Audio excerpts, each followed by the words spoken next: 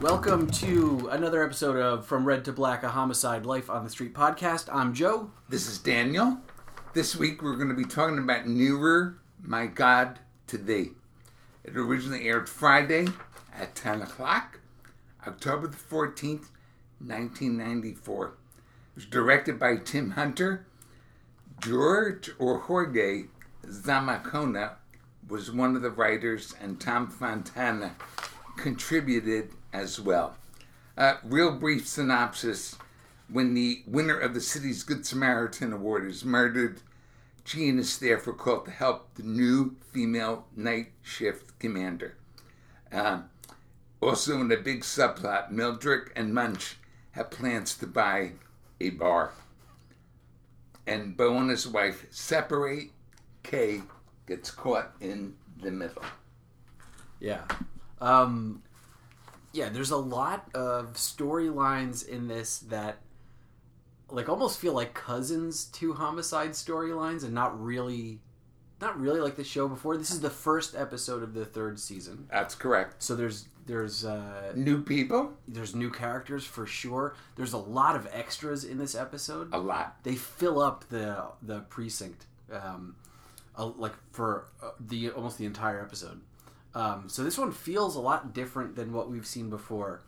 I guess we'll start the first two scenes. So the first scene is it was Bolander, Munch, and Lewis are in the break room, and they're watching this soap opera, softcore porn thing, and Stan's going on about how much he doesn't like it.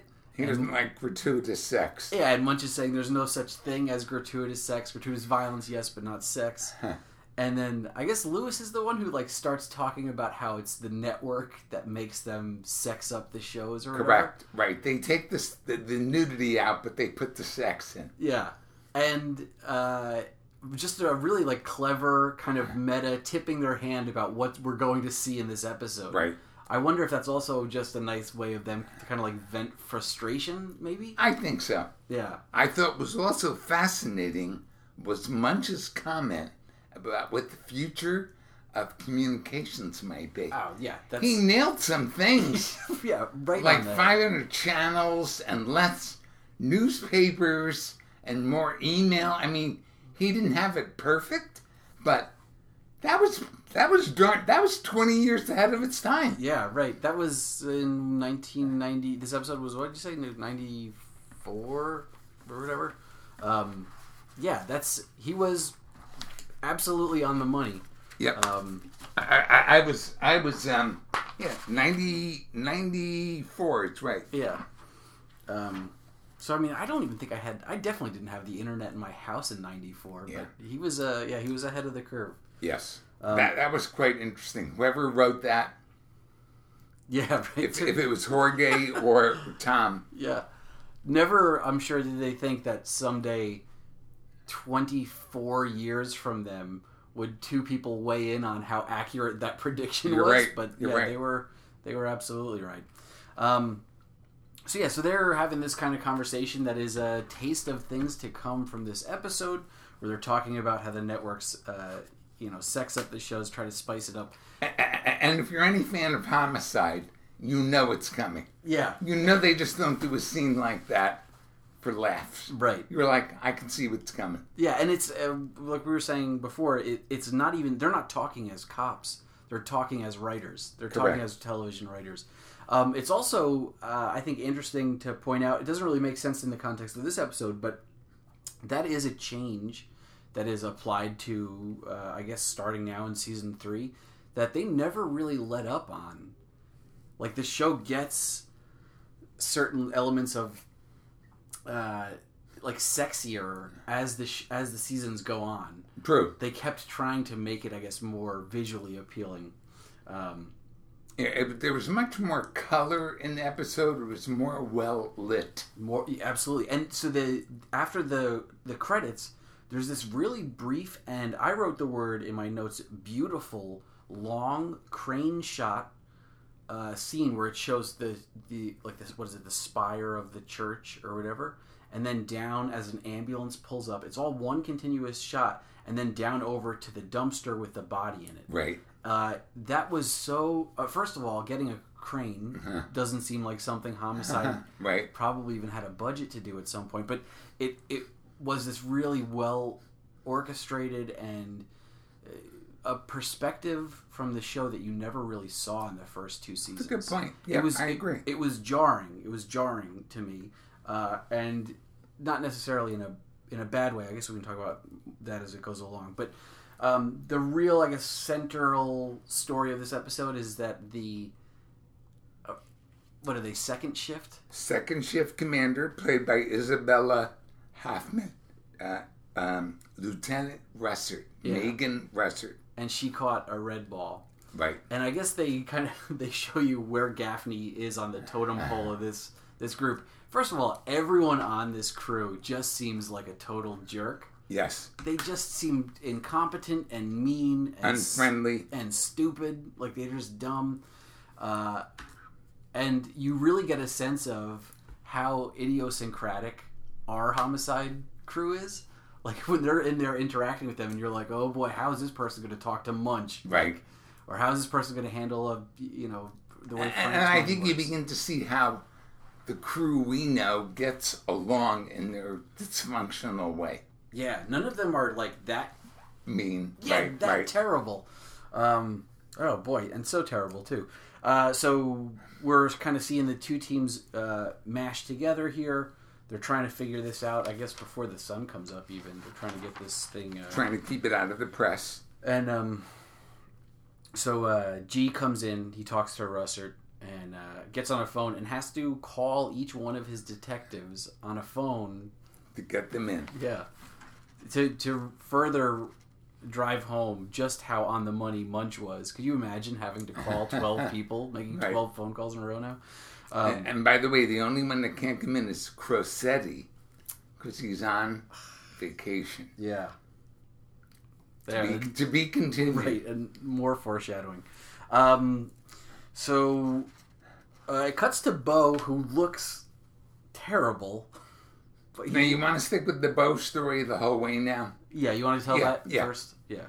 Let's do that. So yeah, it cuts to Bo, who he looks... so disheveled and kind of like just greasy, and they did a really great job of setting up that something terrible has happened to Bo, because just in the first time you see him, you're like, oh wow, this guy's in rough shape. He really looks horrible. And we find out that he's been thrown out of the house. Kay catches up to him, and he hasn't been home in, I guess, what, a couple weeks? Days. Yeah, a couple days at this point. A couple days, I think. And that's a story that we kind of piecemeal throughout the episode, get another level of. I guess the next time it kind of crops up is later in the episode when Kay gets a phone call in the office, and it's Bo's wife, right, who's calling Kay, and like Bo kind of has like an interesting line where he says like, "She didn't call me, right? You talked to her. She doesn't really want to talk to me," and he's right. Yeah. There's something weird kind of brewing over at the Felton household, and we've seen this brewing for 2 years, 2 seasons. Yeah, we always got Bo's side of it, and that is another kind of like jarring difference in season 3 is that we do get his wife. I know I wrote her name down somewhere. We get her side of the story a little bit. Beth, right? So Bo.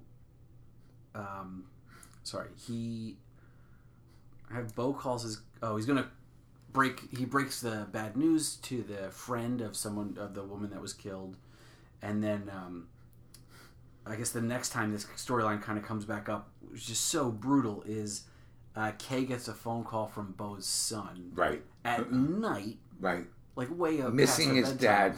Yeah, he's crying. Right. And we kind of catch like a little bit of that conversation where Bo's like kind of whispering, tenderly into the phone. Is it right after that he goes tries to see his kid at school? I mean, the next scene with him. No, it's a little bit later. Because I guess what they're building at this point is they're giving some reason for Bo to really, really drive Kay into covering for him. And at first, I thought he meant cover with my wife. Right. Like, I need you to just tell her Right. I'm working or whatever. Because he reveals up top that he is seeing someone Right. else. He does say that. Yep. Um, And he has been for a while. yeah. But we find out that really what Bo's asking for is for Kay to cover him at the office. Right. Like, for this red ball that they're trying to solve. Right. Which, I mean, even for Bo seems pretty low. You know, like... But meanwhile, Kay's doing nothing except covering for Bo. Right. And also, earlier in the episode, Bo has delivered what seems like the most promising lead from this. It was like, all right, good for him. It seems like the guy could use it. It was good work. Yeah. But so he's taking all that goodwill that we've given him as viewers and just totally thrown it to the wind by playing hooky. And that's when we find out where he's going. Right. She says, what are you going to do? What are you, a milkman? Because it's early. But he wants to go see his kid at school. Yeah. And doesn't really see him. Yeah. Doesn't talk to him. Yeah, he yells out, the kid kind of looks, and then the kid goes into away. school. It's a sad scene now. So sad. And again, I feel like I know so much about these characters' backgrounds without ever really experiencing them. In the first 2 seasons, you do get some flavor. In order to fill out these characters, they go into their home lives and who they are as people, but you've never actually seen them. Right. So that was so different to see Beth driving the car up to school. True. And it's her immediately. Right. The kid gets out. That was strange. Later in the episode, when we actually talk to Beth, and I'll liken it to, I forget, I think it's the second season of Cheers, the first episode. They leave the bar. And that moment for me was so strange to watch a show that you get so stitched into. Right. It's so jarring to leave the bar. They go to Right. what's his name's apartment or whatever. But this had a similar effect for me, where it was like, this world is so much bigger than we got before. But I feel like that narrowed focus, that narrowed attention just on the detectives, the lives through them, was like such a strong characteristic of the show. That to see that, I mean, maybe you can only do that for so long before it, becomes boring or whatever. But I thought that was such a unique and strange phenomenon for this show. Yeah, it was a departure. Yeah. So he goes to see his son at school, and then kind of like as we're at this point where Bo is playing hooky and he's out there, we get to a moment where G tells Russert, get out of here, go home, Yes. and go be with your kid. Now, before that happens, Bo goes home and kind of breaks into his house. Right. Really, we don't know what for. We think it's to pick up a suit. We're not sure. He has to break in because the keys have been changed and his wife is there. Yeah. And what follows is weird Yeah. on many levels. So I feel like in the interactions, like, you knew that he had a troubled relationship, that Bo Felton was always in marital problems or experiencing marital problems. This episode like almost goes like way heavy-handed in explaining that by making Beth out to be like psychotic. Yeah, she's a little crazy. Right. I mean, I understand she's upset at him, but even like the calling at work kind of tips it off like something else is up there.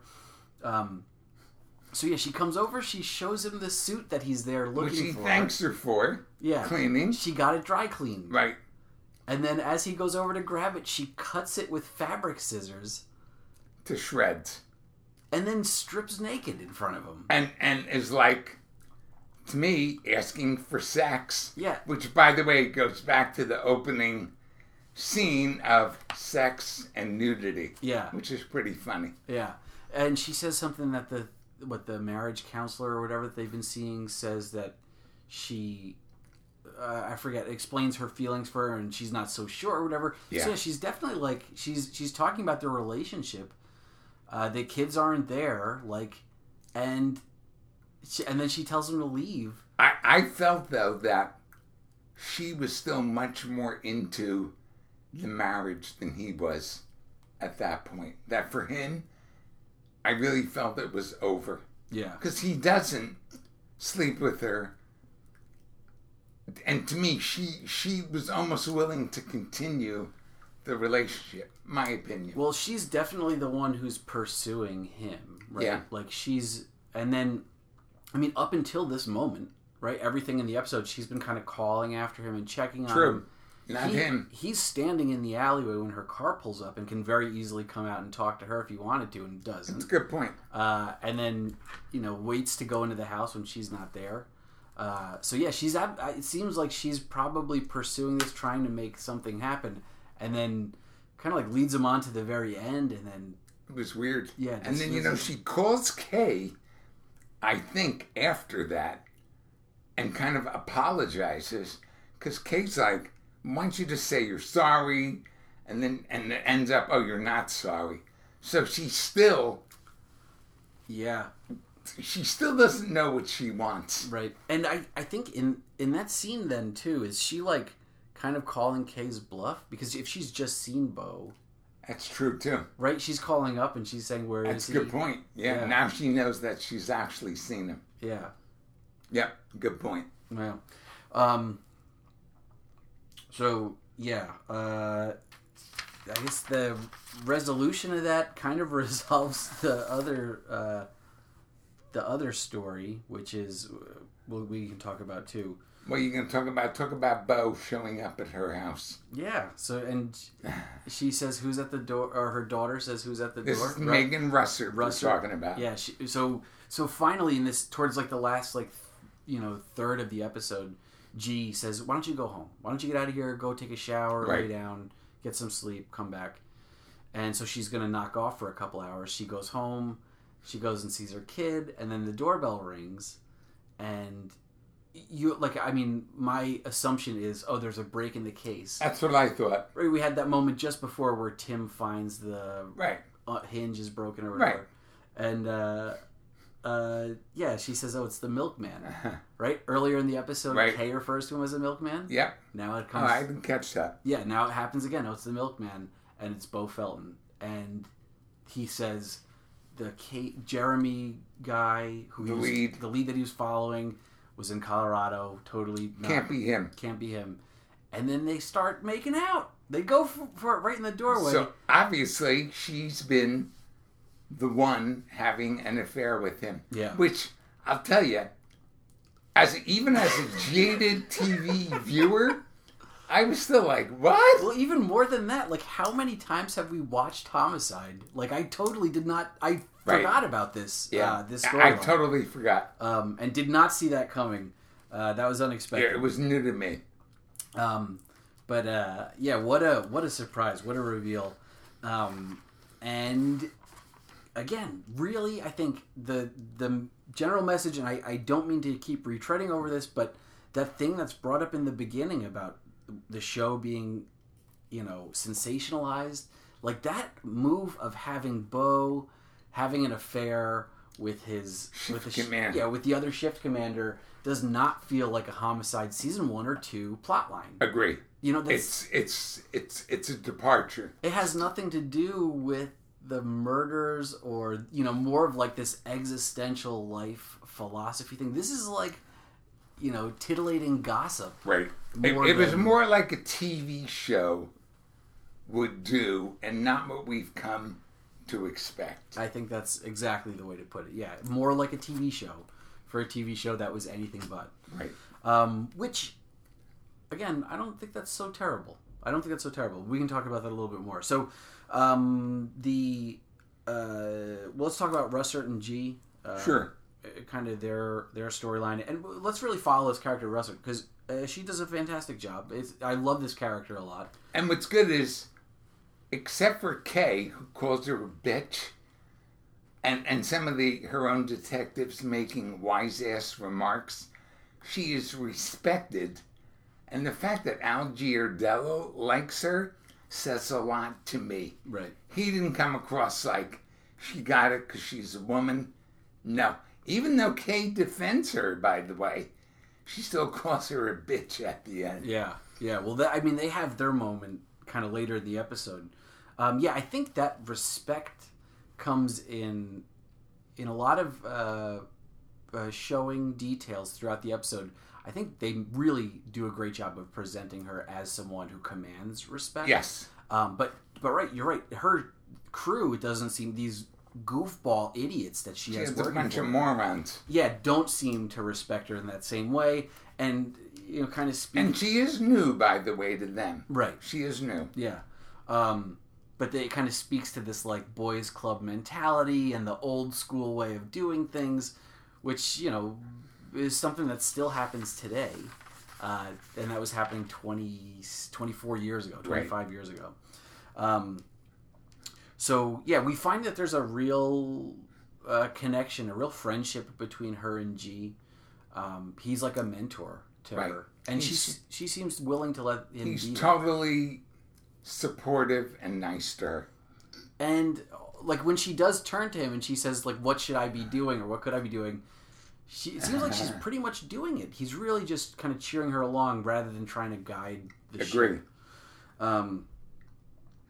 So she kind of has like her little meeting where she debriefs everybody, and so they start talking about her sex life. We find out that her husband has died, and she has a 6-year-old daughter, and would want more children or wanted more children. And then her team is saying that she's banging the commissioner's brother. Right, or the commissioner. Yeah, Kay says that, or the commissioner, but I think she says it kind of tongue-in-cheek. As a joke. Yeah. And there's this really awesome moment in that too where Frank is asking this guy Gaffney. Gaffney, who is like, I guess character foil for Frank, like just the total opposite, the night and day difference of Frank Pembleton. Is this idiot Gaffney, and they share a desk, and Frank is talking about him moving the chair up and down the desk.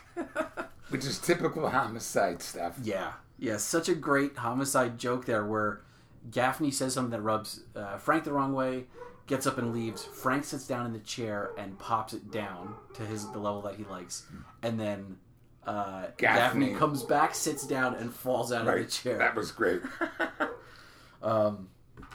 And just the whole, all the scenes between Gaffney and Frank. I mean, Gaffney is such a jerk. Frank is trying to be helpful, and Gaffney doesn't respect him. Yeah. Period. Yeah, one of the strengths of this episode, and it probably comes with some of this more, like this idea of like a more sensationalized presentation. They managed to cram so much personality in these characters who we're meeting for the first time. True. You get so much from Russell. Right. You get so much from Gaffney. You learn a lot about Gaffney. Even that one scene with the nun, right? I feel like that nun is like a totally fleshed out character. Yeah. So everybody kind of gets a moment in this episode, and we're taking in a lot of information. It's moving quick. Let's see. Russell and G. She has her meeting that we don't see. We see her after the meeting with Barnfather and the PR people and the people from the church where the body was found, and their PR people, and they're trying to figure out how they're going to announce this. Yeah, present all the information. Her idea being they don't want to present anything until they have this, hopefully try to solve something first. So you want to talk about that scene when Gaffney and Frank go at it and Megan intervenes? Yeah. Go ahead. So Frank seems to be on this kick that this is a crime of passion. Perversion. Yeah, perversion. And Gaffney thinks that it is a sex crime. So he's really into following this lead, which was the scene with the nun that was really interesting. There was someone who the victim had stood up to at a hospital who was a rapist and had raped someone who she worked with at the where she volunteered. So this seems like a logical person who would want to murder her. The person has terrible tendencies already and might be mad at them. So Gaffney wants to follow that lead. And Frank kind of has this Frank Pembleton way of looking at it where he says, this doesn't... It's a waste of time. Yeah. This doesn't... Don't pursue it. The shoe doesn't fit here. Right. And you kind of agreed with Frank. Based upon what he said about the gloves, I'm kind of like, Frank's probably right. Yeah, after everything we know about him, like, Right. when do you ever say no to him? Right. Yeah, of course he must be right here. So him and Gaffney kind of go to blows. And the great point that Frank brings up that I think shouldn't be overlooked is he says, you're trying to save your own ass. Like, you're trying to grasp at every straw to make yourself look good, and so you don't look like an idiot. You're not trying to find who killed this person. Right, which is our goal. Yeah, and which is what Frank is doing. So they get kind of he shows him up a little bit. They go to hit each other. They get in each other's face. He calls him boy. It's a racist thing to say. But like especially the way he delivered it. Yes, is absolutely just disgusting. They get up. They get into each other's faces, and Russert comes out and kind of breaks them up. And I think I missed even where she pulls the gun. She takes Frank's gun out somehow. Yeah, and she presents it to him, and she's like, "Look, if you're gonna fight, shoot him and get it over with." Right. And Gaffney, here, you can have the gun. Shoot him. Yeah, I said it was. It was a really good way of diffusing the situation. Yeah, King Solomon-esque. I had in my and G liked it. Oh yeah, of course he would. G's like, good move. Yeah. Did you learn the psychology at the academy or whatever? And then this is in the scene we get interjected this other new character, a strong character of the newscaster, who is there to get information. He walks in with a camera. Yes. It was so funny. She asks like, "Who are you?" Or she doesn't know his name or whatever, and it's like you probably would, or you'd be able to guess. Right. This is bad news. Totally, this is bad news. They go up to the roof and have a conversation. Off the record. Yes, for the most part. Somehow he knows about the white gloves that were on this body. And she's playing ball with him. Like she's giving him information. He has a tape recorder right there. She's smart. She does the usual. You'll get to know first if you keep quiet. Right. Yeah. Yeah. Don't break the gloves. Yeah. Don't break this bit of news. It's funny. I was watching. I was like, oh man, who would be leaking the information to the news? Who do you think it is? I don't know. It's got to be Gaffney, right? You think so? It's got to be Gaffney. Yeah. Why wouldn't he? Even I don't know. I won't know. I won't say that he's doing it on purpose or he's doing it for money or anything. I could see him just flubbing up because he's just a goof. So after that scene on the roof, Russert goes and finds Kay, kind of like I guess exhausted, standing by the men's room. Yeah, but that was a little weird scene. It's written very. Like, what are you looking for? Yeah, it's. And Kay has no answer. It's uncharacteristic of Kay Howard to kind of be at a loss of words. Right. And almost like starstruck a little bit. Like she really looks up to Russert. Yeah, she got nervous. Yeah. That was a weird little scene. Yeah, and Russert kind of like digs into Kay a little bit and is like, wake up, we got work to do. Doesn't she ask about Bo, by the way? Yeah. Which, looking back on it, was a little weird. Well, it's, you know what? It makes sense now. I was trying to figure that out too. On one hand, you could say that maybe Russert is a little jealous of Kay. Or like maybe she expects that there's some kind of true relationship there. Or maybe there has been or some history. But then also, like, Russert knows exactly where Bo is. Of course. And where he's going to be. Right. So when she's kind of prodding him and she said, oh, he's catching another case, she's definitely caught Kay Howard in a lie. Yeah. But she doesn't pursue it because it would hurt her. Yeah. Making Russert. It's a weird, like, psychological... Right. I didn't think of that till then. It's like a prisoner's dilemma thing or something. Yeah, it's weird. But she is kind of coming down hard on Kay. Kay's really getting beat up this episode. Agree. Nothing's going her way. I thought one of the last scenes with Megan, when she redirects everyone to do everything again, was powerful because it showed her command and control and the right instincts. It was like, Frank and Tim, you're going to do this. Gaffney, you're going to do this. So-and-so. I thought that was very good. It's like you're going to double check everything. Yeah. And we realized that sending Frank and Bayless to a scene where others have been, we think it's going to be important because they found that door. You're right. And she's also what she tells Gaffney to do is to get the warrant to go into the records. Yes, where to she get the volunteered. names. Yeah, to get names. So she is kind of letting him follow on his instinct. Right. I thought that was good. Showed a lot of command. Yeah. We have a moment after that where Kay is covering for Bo again. The wife calls, so this is the call after she's turned him away. And then our end of the episode, which you already talked about, right, where Bo shows up at Westert's house, and they're kissing in her hallway. You want to talk about the bar purchase? Yeah, I do. I think that, easily the most fun, even in the way that this is a silly story that doesn't have anything to really do with anything. It feels like a very Homicide storyline.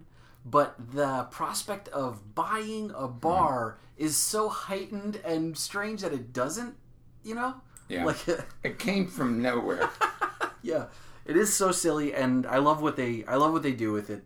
But it is definitely this Homicide, 2.0 that we're experiencing in this episode. And I'm glad they didn't let Stan cave in. I mean, Stan stays Stan. And he's like, look, I don't bet on the... I'm not doing it. Yeah. Get out of my face. Yeah. And they're so disappointed. Well, Tim walks in, and Tim also, kind of like Bo, looks like crap. He's dropping... Yeah. The eye drops in, and his hair looks all tousled. His tie is undone. He looks a lot older. He looks like from season 2 to season 3. He looks... not older, matured. Yeah. He looks like a regular Homicide detective, whereas before he always looked like a fresh face, Yeah. So he comes in, Munch and Lewis are kind of shooting the breeze, and they tighten up when Tim comes over. And Tim is convinced they are talking about him.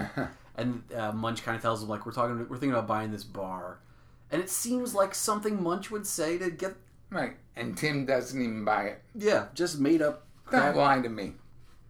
But Tim it kind of feeds in with that he looks so disheveled because he is acting like a little paranoid. So a little bit later, Munch and Stan are kind of talking about morality, and they're talking about... It kind of, I guess, follows from that conversation up top about the gratuitousness of television. Although at this point, they're talking about, other topics. And then, kind of out of nowhere, Munch says, how we're trying to buy this bar, we need someone else. They're not coming down on price. Right. So we want you to, which Stan does not. You're right. You're barking up the wrong tree. Right, for a multitude of reasons, I could not understand. Why would he ever do anything with Munch? Outside of work, yeah, Right. Yeah. And that's. I think they love each other. I think they love their relationship. But I think it begins and ends in the Homicide office.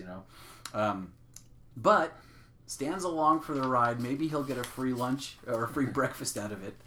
He's at the bar. He meets the chef, and Munch and Lewis have this crazy spread of food. A big man, big meal.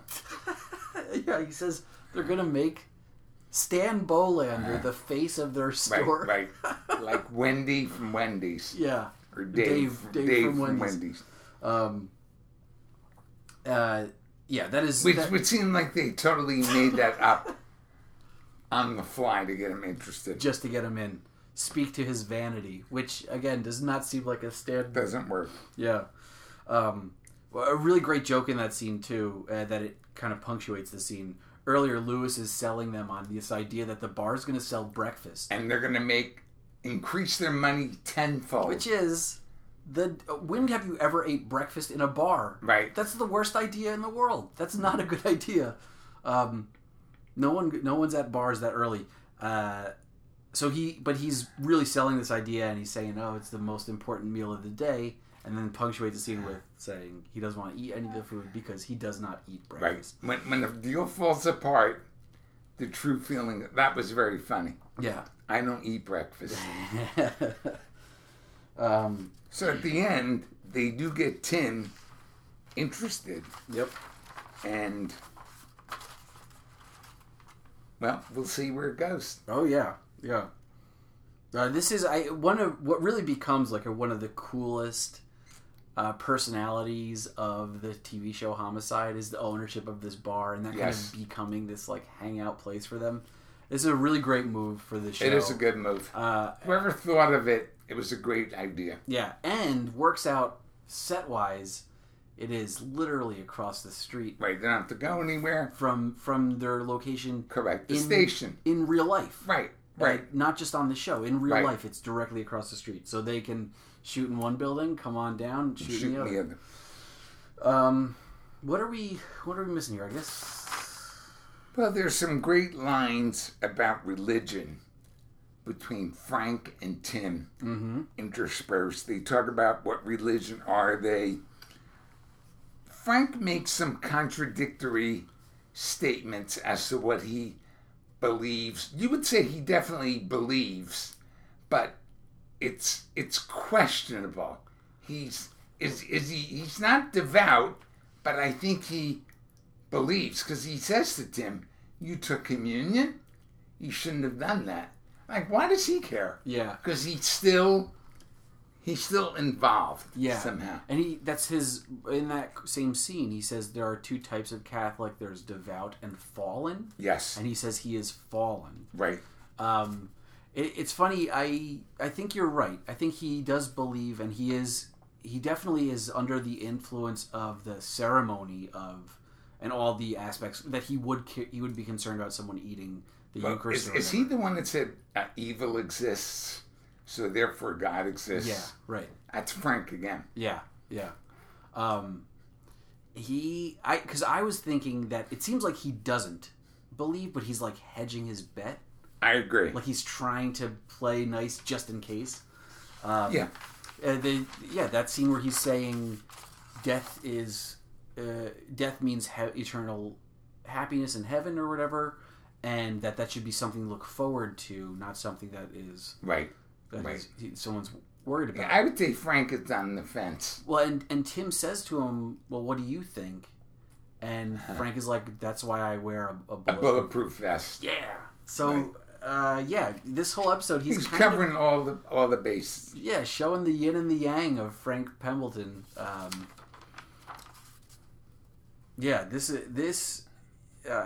Frank is such an awesome character. I think anyone who's seen Homicide up to this point knows it and expects it, but he really, I think, steps it up in this episode.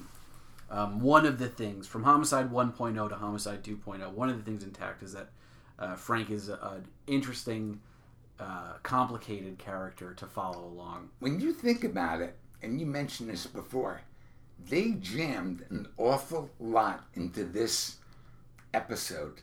A lot. Yeah. Different characters, details about characters we already know. They jammed a lot. Yeah. And in a good way. I don't mean in a bad way. Right. There were things in the editing in this episode that were so strange.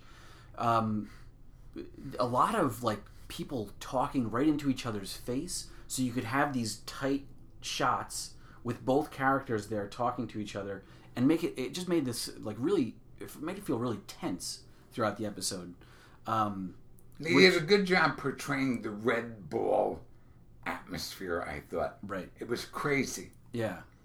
And even some of the dialogue, like when they're getting into who this person was, when G and Russert are talking for the first time, all that dialogue it felt more like Catherine Goodrich. Yeah, that's the body. Yeah. When they were talking about her and where they found the body and that first scene with G and Russert, it didn't feel like a homicide script. The gory way of the presentation of the murder, and this one feels like a mystery a little bit, where you're trying to figure out, well, what do the white gloves mean? And what does it mean? Good point. What if it means if she didn't have any sexual activity, but she's right. naked? And the location. Whereas it's never, I mean, we said in a previous episode, it's never about the murder. The case. Yeah, it's right. not about the case, it's about the cops. Right. And this episode feels a little about the case. Agree, especially at the end when they find that broken lock. You're right. It's one of the first times you're a little bit interested in the case. Yeah. Because normally you don't care because it's not important. Yeah, like the closest we get probably is like the episode with the Araber and Adina Watson's case. But like that is like so beautifully open-ended. Even in that episode, we don't know if he did it or didn't do it, right? And I don't think the writers of the show know if he did or didn't do it, because really, for the purpose of the show, it doesn't matter. Correct. Whereas it feels like this one is a lot more. Does matter. It's a lot more cut and dry and a lot more black and white than we've seen. It'll be interesting to see where the show goes from here. How is the second episode?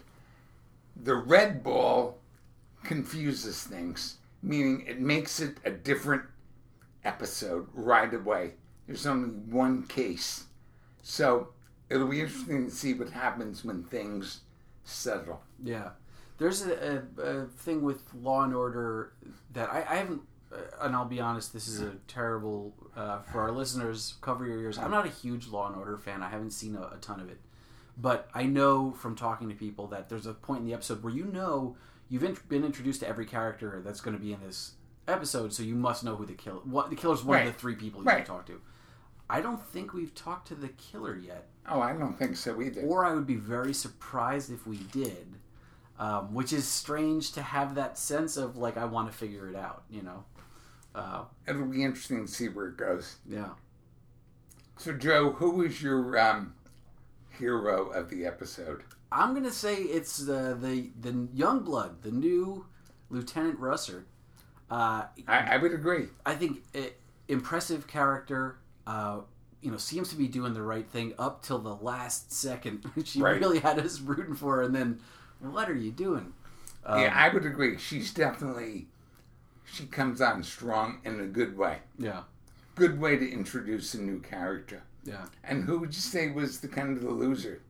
I guess the obvious pick is Gaffney, because it just seems like that guy's always been a loser, slime ball, and he's into it.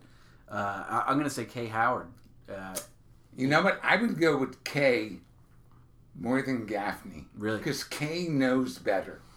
Gaffney's an idiot. Well, how do you mean she knows better? What should she be doing? She's a better detective.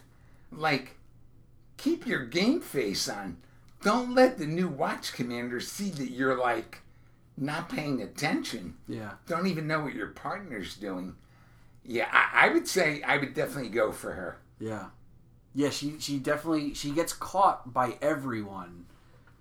And I mean, she is under the influence of Beau Felton, who up until this episode was just the worst example of a homicide detective. Right. I mean, I would say no one in this second shift can hold a candle to Beau, but she's never let the relationship affect her the way it affected her this episode. Do you think it would make sense for Kay in this instance to tell him, like, hey, no, forget your family stuff, we need you here? I think it would have. Yeah. If there was ever a time, that was the time. But think of how weird that would have been. So weird. She would have mentioned the new watch commander. Oh, man. Yeah. So. So, Joe, anything else on the episode? No, I mean, I think that's it. It feels like we're probably missing one or two brilliant lines or I'm sure we are. Other kind of weird stuff. But, no, like I said, Homicide 2.0. The show, distinct difference from the show that we've seen before. And, excited to see where the rest of the season takes us. Joe, if people want to contact us or make comments, how do they do that? They can reach us on Twitter at red2blackpod or Gmail. You can email us from redtoblack@gmail.com. And we will answer all of them. Maybe not immediately, but soon. And we love the comments we've already gotten. I can tell you, we got one email which just made my day. Well, we've gotten many emails. Yeah, but I one meant in particular. One in particular, and it was just like, you made my day, brother. I don't know who you are, but you made it all worthwhile. Yeah, there's nothing like the enthusiasm of a Homicide fan, because I think for so long I walked around thinking like, oh, Pete, no one knows about this show, that when you find someone else, it's like, you too? Like, you get it. You're right, that's part of it. Drop us a line, we'll keep you enthused too, and keep listening, and that is another episode From Red to Black. Thanks.